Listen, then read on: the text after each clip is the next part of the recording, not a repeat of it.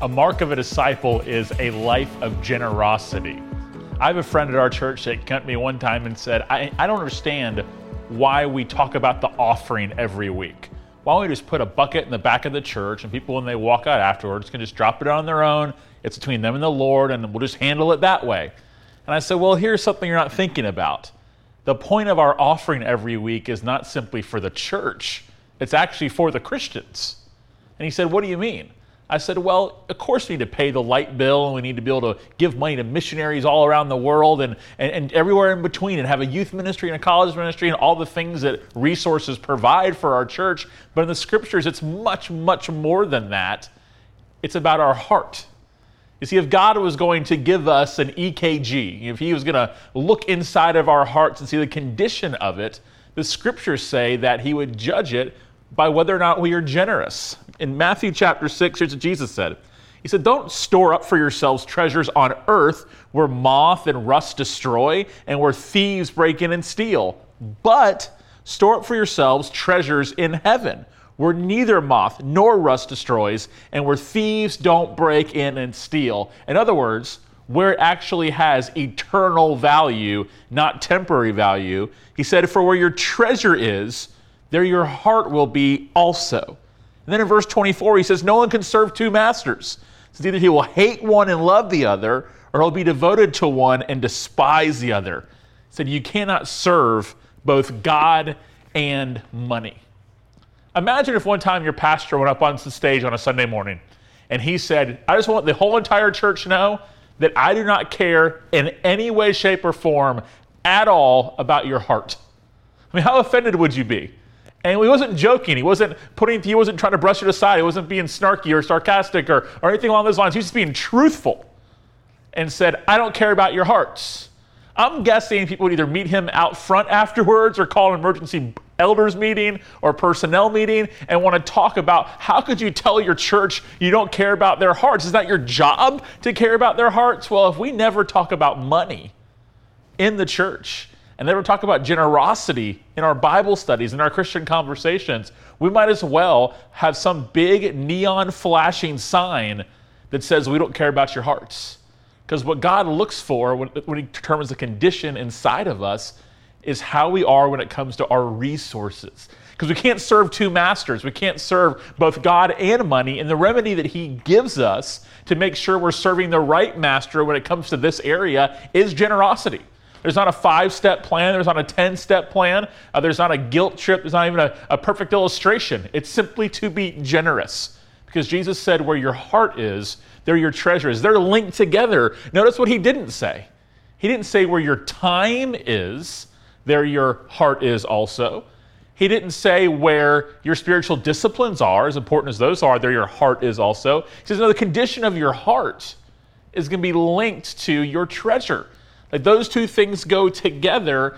And then throughout the theme and the storyline of the Bible, when it comes to the church, we can see that the generosity should be in general, but specifically it should be to fuel the mission of the local church. I think of Barnabas as the church was first being formed in the book of Acts. He saw a need and he met that need. He owned a field and sold the field that he had and put the money at the apostles' feet. I know everyone doesn't own a field. Everyone doesn't have something available to sell and to give away, but the principle is there. As the church was getting ready to go forward, Barnabas saw that mission, the ammunition for that was going to be the resources that he had.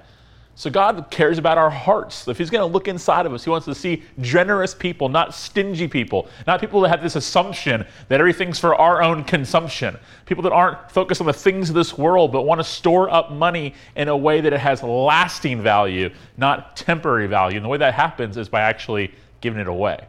So God does not call us to be reckless with our finances.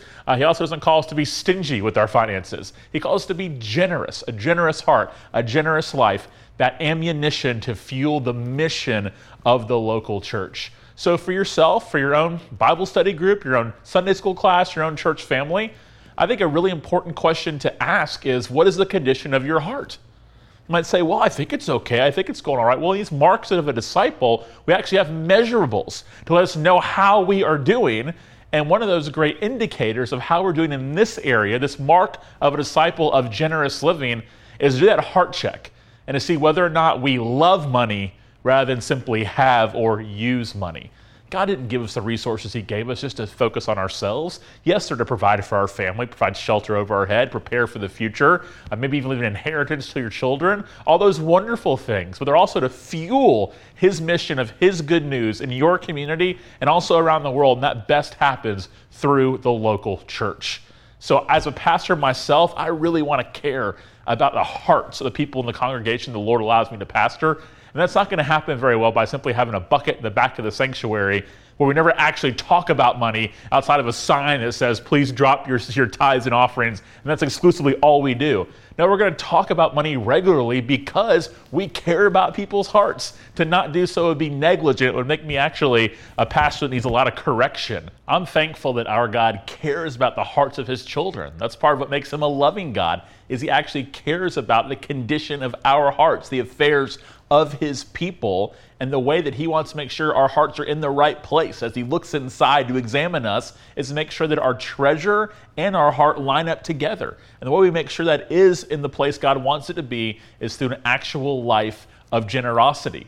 One of the most misquoted and misunderstood verses in all the Bible is that money is the root of all evil. Many people think the scriptures say that and even quote it from time to time. Money's not the root of all evil. God uses money to further His mission all around the world. He gives us money to provide for our families, to have a shelter over our heads, to leave an inheritance for our children. It's not money that's the root of all evil. It's the love of money, the Bible says, that's the root of all evil. And God wants to protect our hearts, wants to look after His children to make sure we never fall into the trap of loving money rather than simply being grateful for money, working hard for money, and using money for good.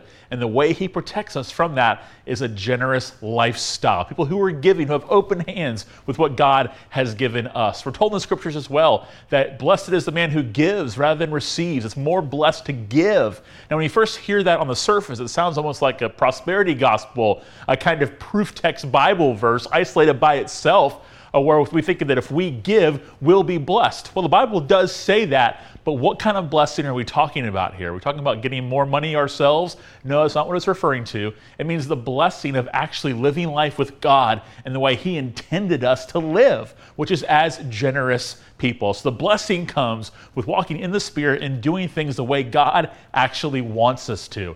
So if we're going to care about our hearts, we have to make sure that money is not an awkward conversation for us. We don't view it as taboo inside of our local churches or in our Bible studies. That we willingly talk about how God cares about our hearts, therefore we should care about each other's hearts as well. And this is accomplished through a life of generosity, seeing the money the Lord has given us as His ultimately, that we give back to Him to further His kingdom around the world. A generous people are the kind of hearts that God is looking for.